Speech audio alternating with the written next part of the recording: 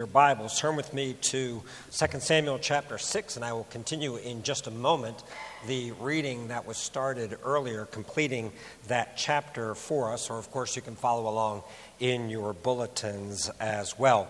Before I read it, just a reminder very quickly of where we are historically, because it's been now a couple of weeks since we have been in 2 Samuel.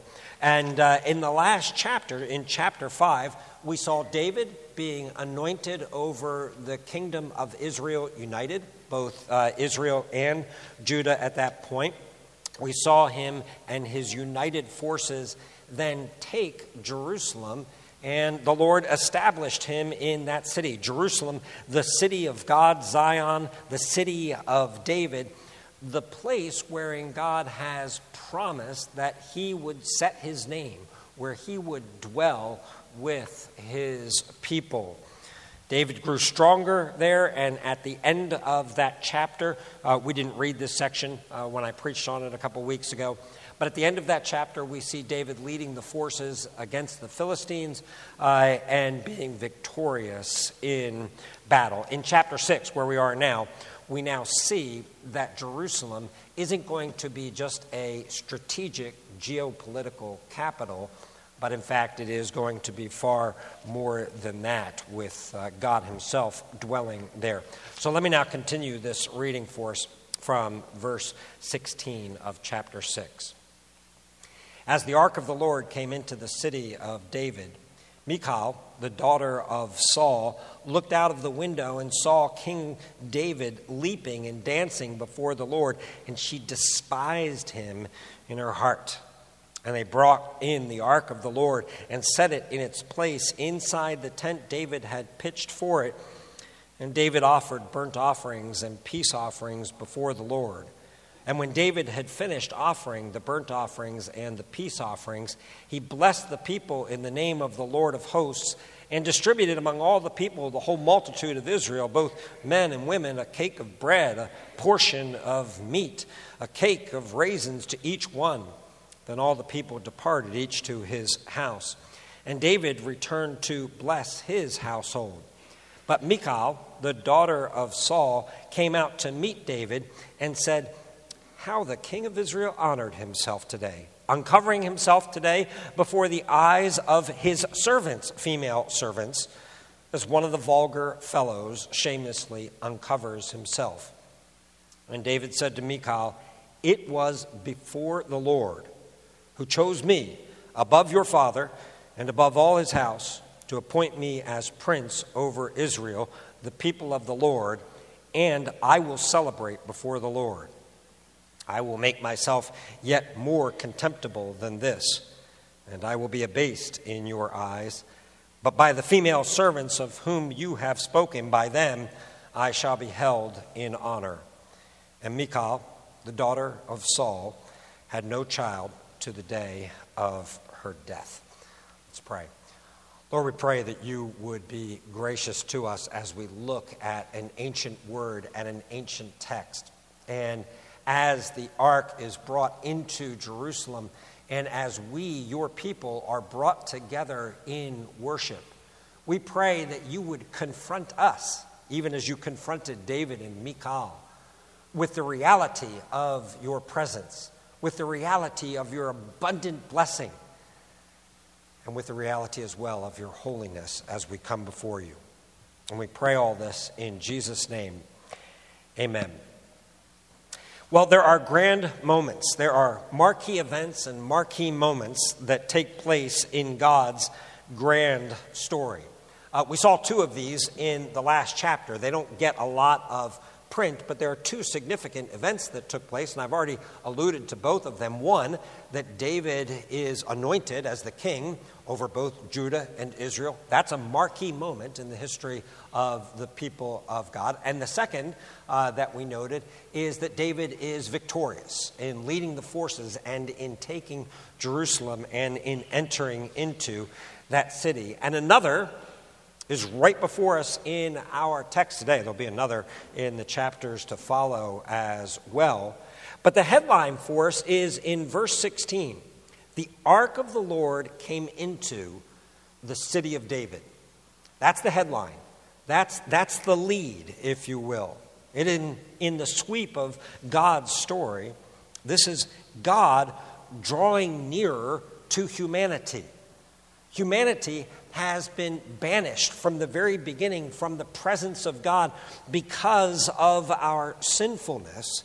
And now the ark being brought into this city, the city of David, the city of God, is another step along the path that leads us directly. It takes us directly to God the Son being made incarnate and being made to be near us. Okay, nearer and nearer, God draws to us throughout the history of the Old Covenant that then culminates in the coming of Emmanuel, God with us in the person of Jesus. And then, of course, this allows us to see that the eventual dwelling place that we will have will be in his holy presence as the people of God, in his holy city for all eternity. A city that itself will have no temple in it because the Lord himself will become the temple of that city. So the ark of the Lord came into the city of David. That's our marquee moment.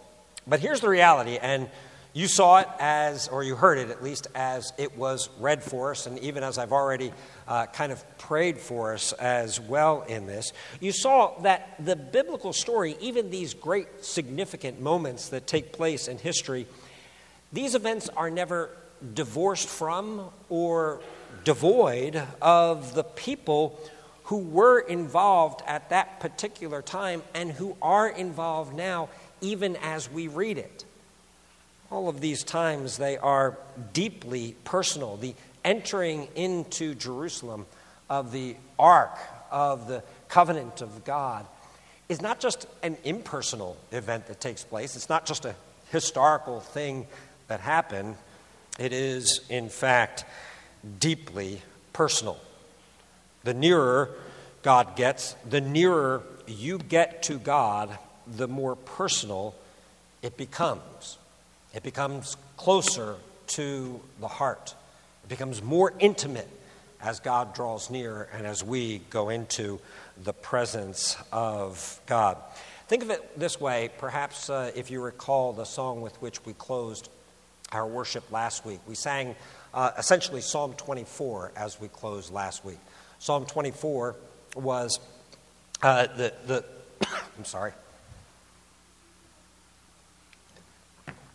was the hymn, "Lift up your heads, ye mighty gates," as the King of glory comes in. And we read and sang this, "The King of kings is drawing near, the Savior of the world is here." That's the marquee moment, right? The King of kings, and that hymn, that psalm, is reflecting on this event that takes place right here. And so it's the marquee moment. The King of kings drawing near, the Savior of the world is here. And then as we went through that hymn, we concluded it, or one of the last stanzas of it says, "Redeemer, come, I open wide my heart to you, Lord, here abide." And that's kind of what we're talking about here, is you've got grand biblical events that take place, and yet there is always the opportunity to respond to those things personally. And that's what I hope that we'll do today as we are confronted with this word that is before us. Today, what I want to emphasize and what I've titled the sermon is the theme of drawing near as we work through our text. And as we begin then this morning, I want to consider the impulse to draw near, the impulse that we have to close the gap. There's something deeply compelling about this idea of the distance between man and God being reduced, of being closer to God. Now, the Ark of God, and we have to do a little bit of reminder here of what we're talking about. The Ark of God has been called, rightly, I think, a sacrament of the presence of God. Now, back in 1 Samuel, and you'd have to recall back a little bit to remember this part of the story. But back in 1 Samuel, the ark was kind of brought out with the idea that it would assist the Israelites in battle. That if you had the ark there in front of you, then you would always be victorious in warfare. But in this case, Israel is being judged by God. They were defeated, and the ark was captured. It was captured by the Philistines. But as it turns out, as the Philistines kept the ark, it did them no good. It was no grand thing for them to have the ark. And they asked this question amongst themselves. We're not going to turn back to it and look at it. But what are we going to do with the ark of God? That's what they want to know. What do we do with this thing? And of course, the solution that they come up with is get rid of it. What we need to do is get this thing far away from us, get it back to the people to whom it belongs. And so they return it to the people of Israel. And it was then, as it comes back, housed in the household of one Abinadab. And we read about him, we read about his sons in the text that we have here. It was about 8 miles from Jerusalem, and it had been there since that time.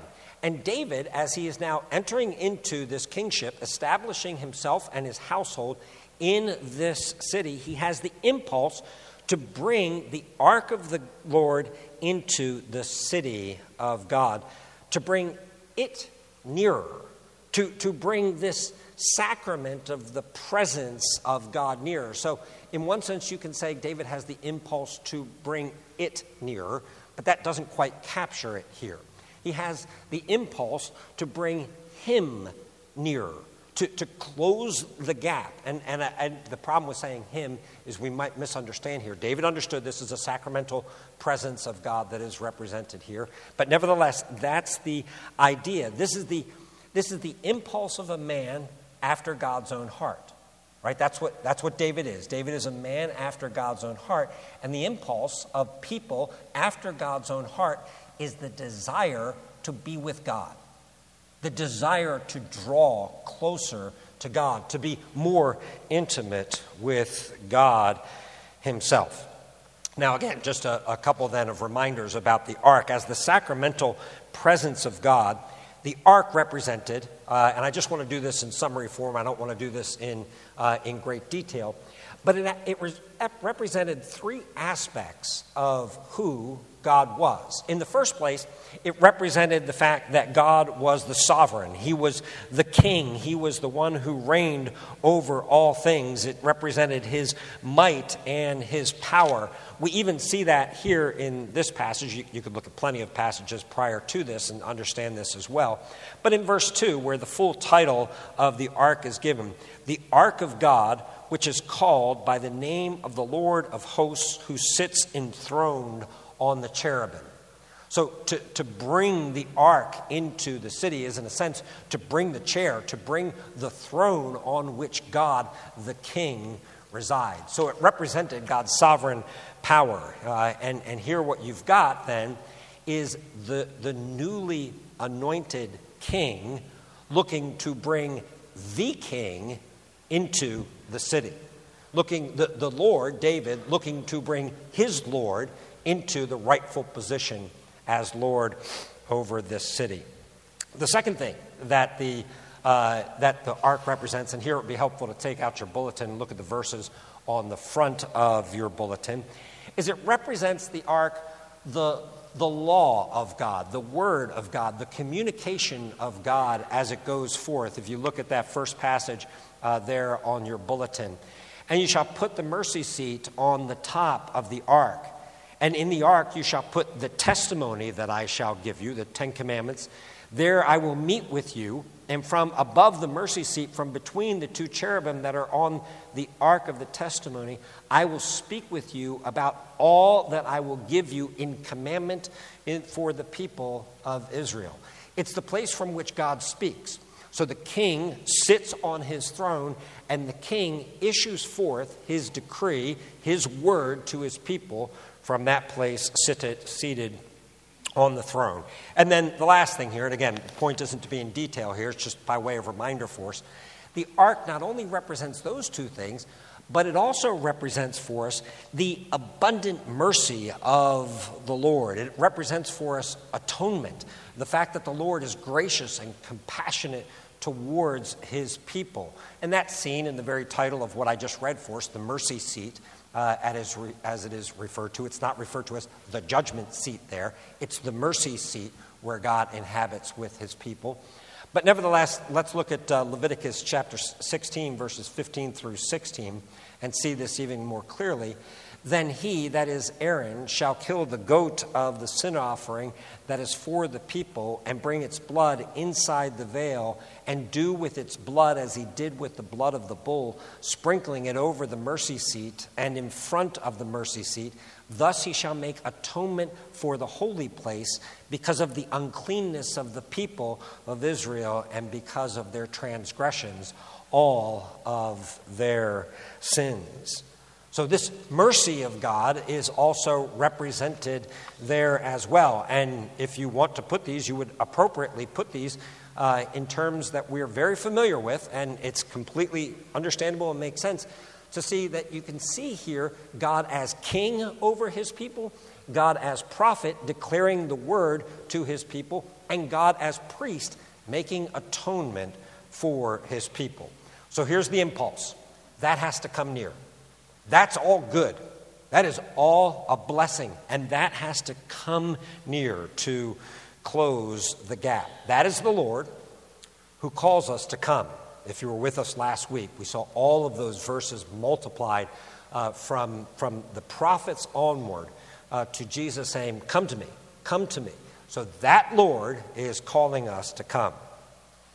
But what we find, and what we find in our text so clearly, is that we are faced immediately with this idea of the danger of drawing near.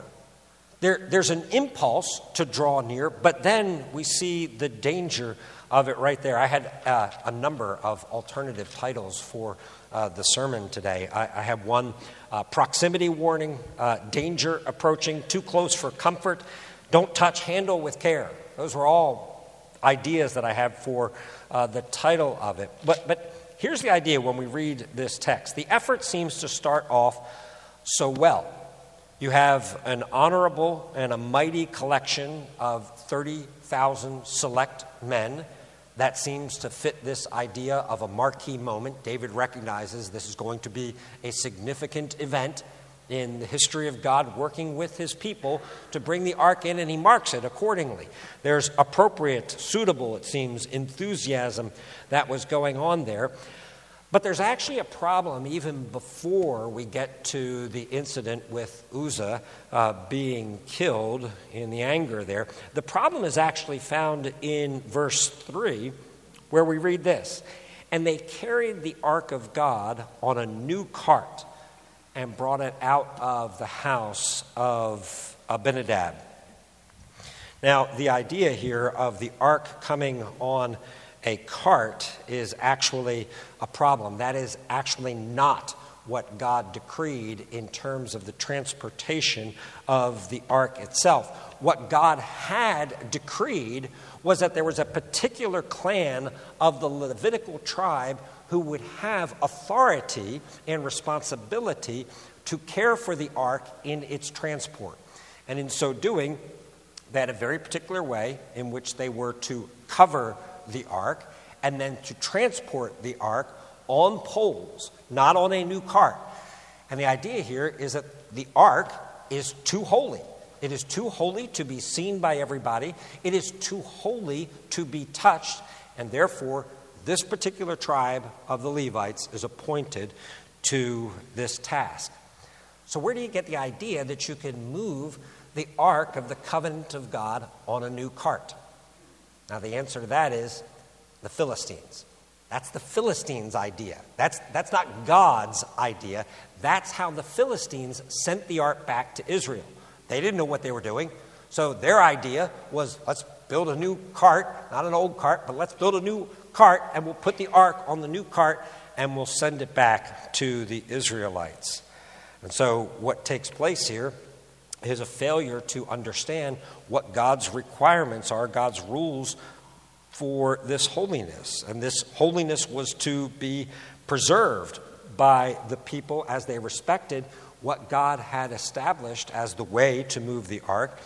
And it was not only for the sake of just having rules about how to move it, but it was for the sake of the people themselves. It was protection for the people of God. It was protection because they were not ready for that kind of exposure to the holiness of God.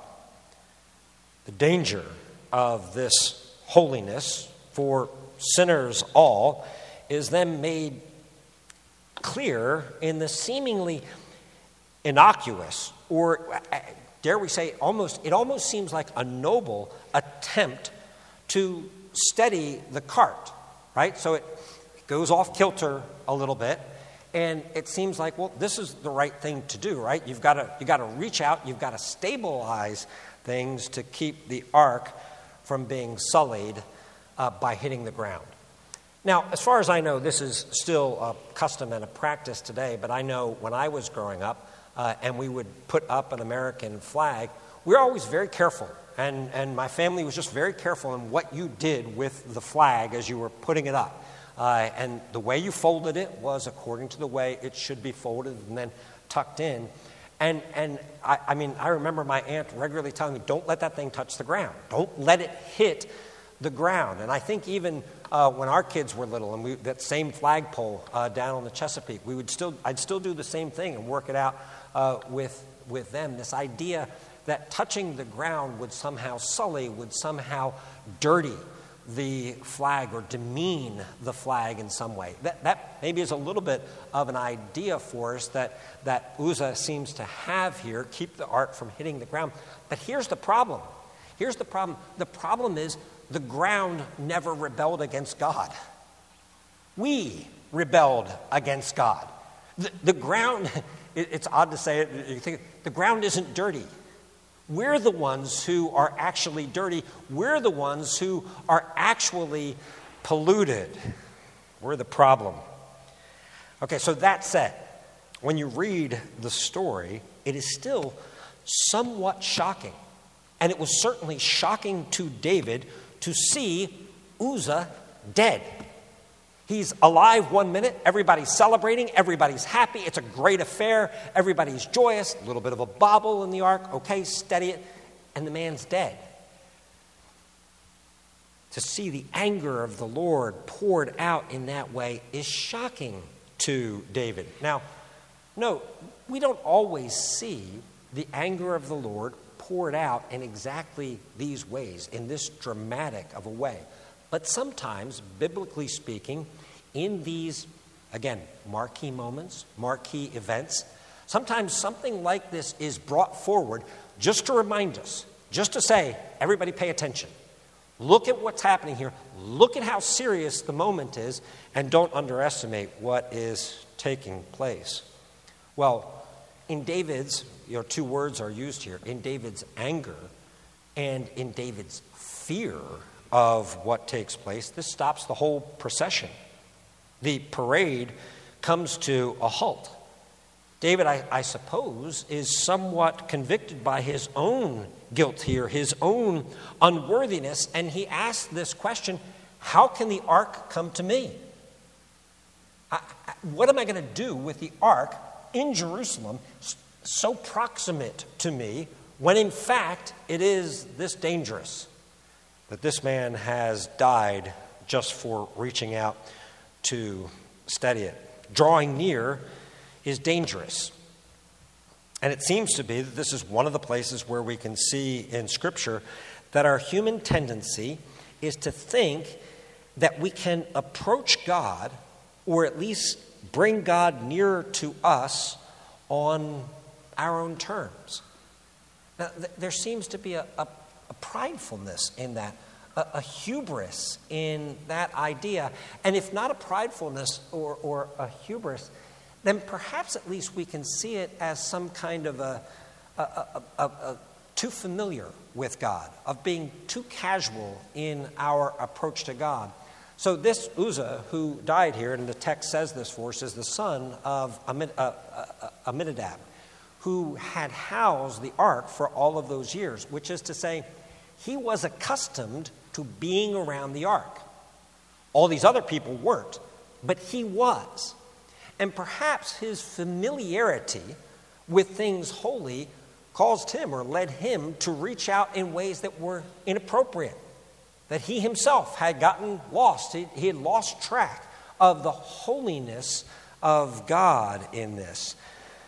But then we kind of think it's okay for us to approach God on our terms. Maybe we think that there are things that we can do that allow us to approach God or that would make God happy with us as we came into his presence. Maybe it's as simple as, giving donations to particular organizations, doing good things for other people, or just being sincere.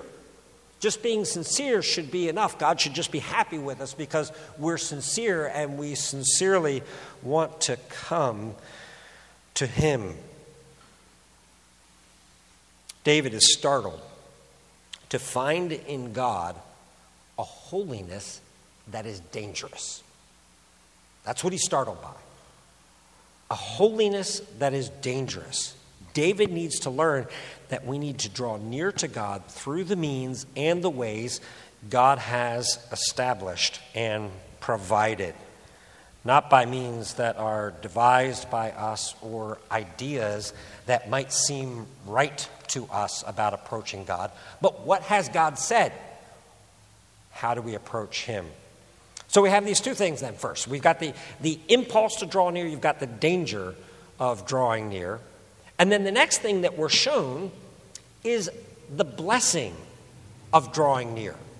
Okay, you've got the impulse of it, the danger of it, and then the blessing of it. So the detour took the ark to the house of Obed-Edom. Now, I can't help but wonder what Obed-Edom thought of this. Forgive me for a bit of a digression here. But you've got 30,000 men who are taking the ark into Jerusalem. Somebody dies, and somebody says, let's take it up to this guy's house. Obed-Edom lives up the hill. We'll take it up there to him. 30,000 men with the ark show up at your place and say, listen, this is too dangerous for us to keep in Jerusalem. We're keeping it at your house. How do you respond to that? What do you say at that point? Now, Obed-Edom, it appears, was a Gittite, but also a Levite. And so he apparently had some idea, and one can infer from what takes place here, that he had some idea of how to rightly appreciate and handle the ark of God. Nevertheless, that's quite a moment. I don't want to be anywhere close to the ark, so we're going to keep it at your house. What is completely clear, though, in the text and made clear to us in both as it's reported to David and as David reflects on it, is that God blesses this man's household on account of the ark. Now, we don't have here a description of what those blessings were. If we cross-referenced a couple of places in Scripture, we could see that it certainly could be with children.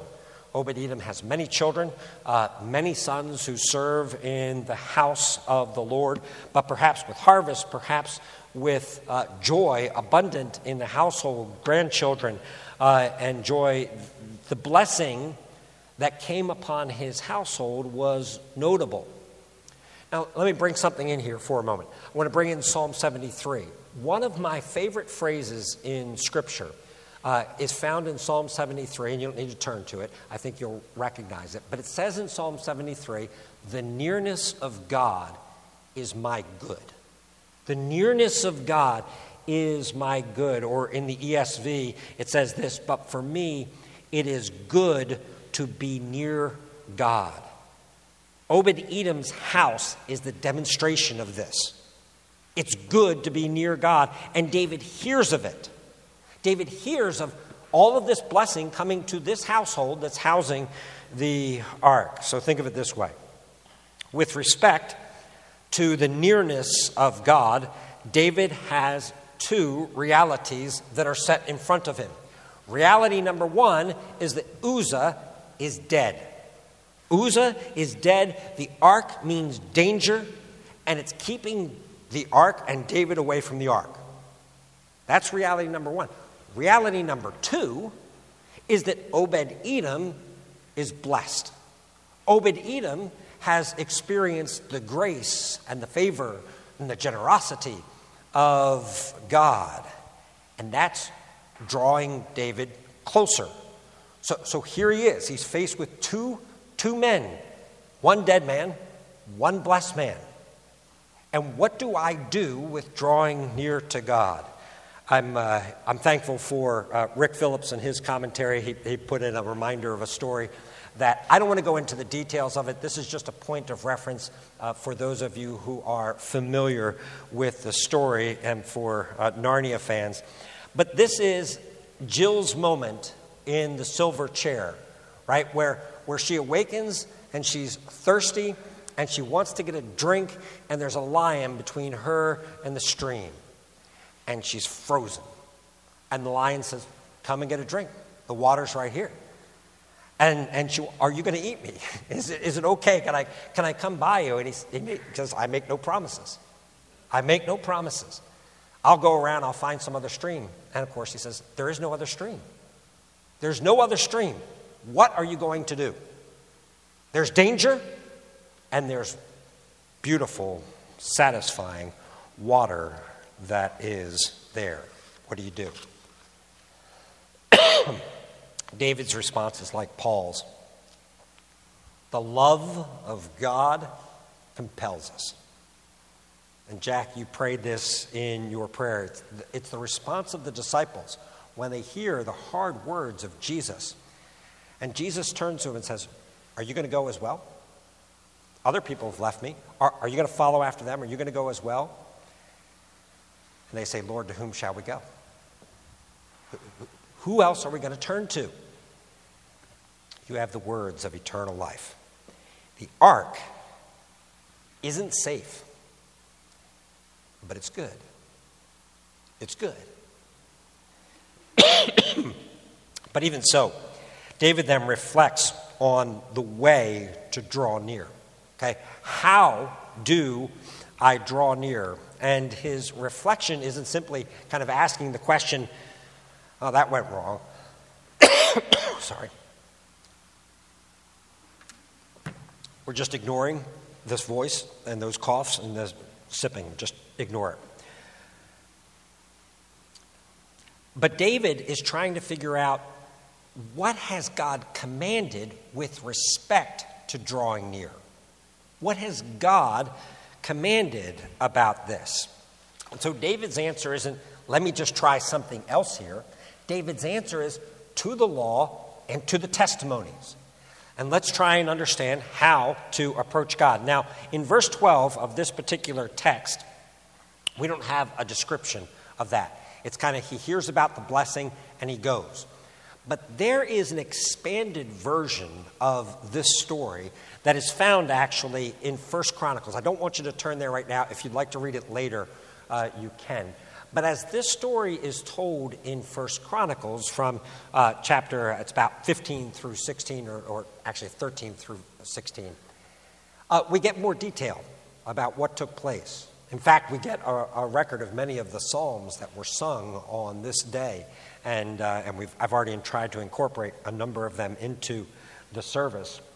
But in that section of Scripture, we read this. This is David addressing the Levites, who were supposed to be the ones to carry the ark. He says, because you did not carry it the first time, the Lord our God broke out against us because we did not seek him according to the rule. So the priests and the Levites consecrated themselves to bring up the ark of the Lord, the God of Israel. And the Levites carried the ark of God on their shoulders with the poles as Moses commanded, according to the word of the Lord. That's what takes place. Between hearing about the blessing and going to get the ark, that reflection has taken place. What has God commanded about this? What direction has God given? The way to draw near, even for a man after God's own heart, must be set forth by God and followed by that man, so that the nearness of God is a blessing and not a curse to that man and his household and his city and his kingdom. And that's all seen in the second commandment. Right? All of those things that we saw in the second commandment apply right here. God has determined the way of approach. How do you draw near to me? This is how you draw near to me as my people. And we're not going to go into that in detail right now, but God has set forth in worship how the people of God are to come into his presence. And it's, of course, applies to what we do specifically, and then also the heart with which we do that thing. Or think of it, and I'm going to reference something here, but I'm not going to go into it in depth. But think of another place in Scripture where you see this idea that the nearness of God can be both a blessing and a curse, depending on how you're doing it. Think of the Lord's Supper in Corinth. Okay, the sacrament of the Lord's Supper, the sacrament of the presence of God, of the covenant of grace, is becoming for the people in Corinth a problem. And Paul is giving them warnings and saying to them, this is why some of you are sick and have died. And so he says to them, I delivered to you what I also received. And then he gives to them the word. He gives the same idea. You have to handle the things of God with care, according to the way that God has established those things. And the invitation then, of course, in Corinth is examine yourselves. Examine yourselves to see if you are handling the things of God in that way. But what is, of course, most clearly set forth for us in Scripture is that the way to draw near to God for people now is through his Son, Jesus, who is the final high priest. As the final high priest, grants us unparalleled access into this grace in which we stand. There's no more sacrifices, no more offerings that are needed, no more Levites that are needed, certainly no more carts that are needed to come into the presence of God. But we must come into the presence of God through the person of Jesus and through understanding who the person of Jesus is. And that brings us today to our last point, and that is the celebration of the nearness of God. This was, as I've said, a unique marquee event, a moment in Israel's history. And then you get this up close and personal in it in the lives of Michal and David and their respective reactions to it. Now we have to consider Michal. Michal, you want to acknowledge this. Michal's been poorly treated. She's been poorly treated throughout the entirety of her life as we've followed it along in these scriptures. But in this episode, in the midst of that poor treatment, her heart is uncovered. Her allegiances are actually made clear. Several times, I think 3 times, in the section here she's referred to as the daughter of Saul. And as such, she represents an old way of thinking and living. And the old way of thinking and living is more about appearances. It's more about reputation. It's more about what do you look like before other people. Michal did not rejoice with those who rejoice. She did not exhibit a heart for the Lord. Instead, she despised David in her heart. The drawing near of God became for her an event that revealed the bitterness of her heart, the resentment of her heart. It was a time to bring up old wounds. It became a time for her to cast one last spear with her words in the name of her father at David. David saw it differently. He danced. He sang. He sacrificed. He gave offerings. He rejoiced. He blessed the people in the name of the Lord. He distributed gifts to the people who were there. And the difference could not be clearer for us in the section that, in particular, I read for us earlier.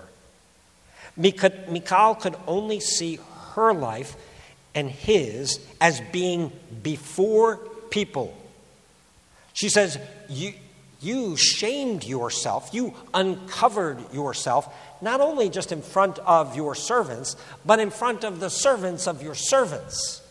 You uncovered yourself. You lived your life that way before them.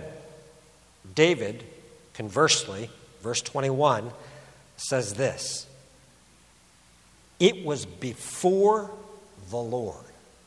She sees it as before men. David says, your vision's all messed up here. Your evaluative process of what took place here is all messed up.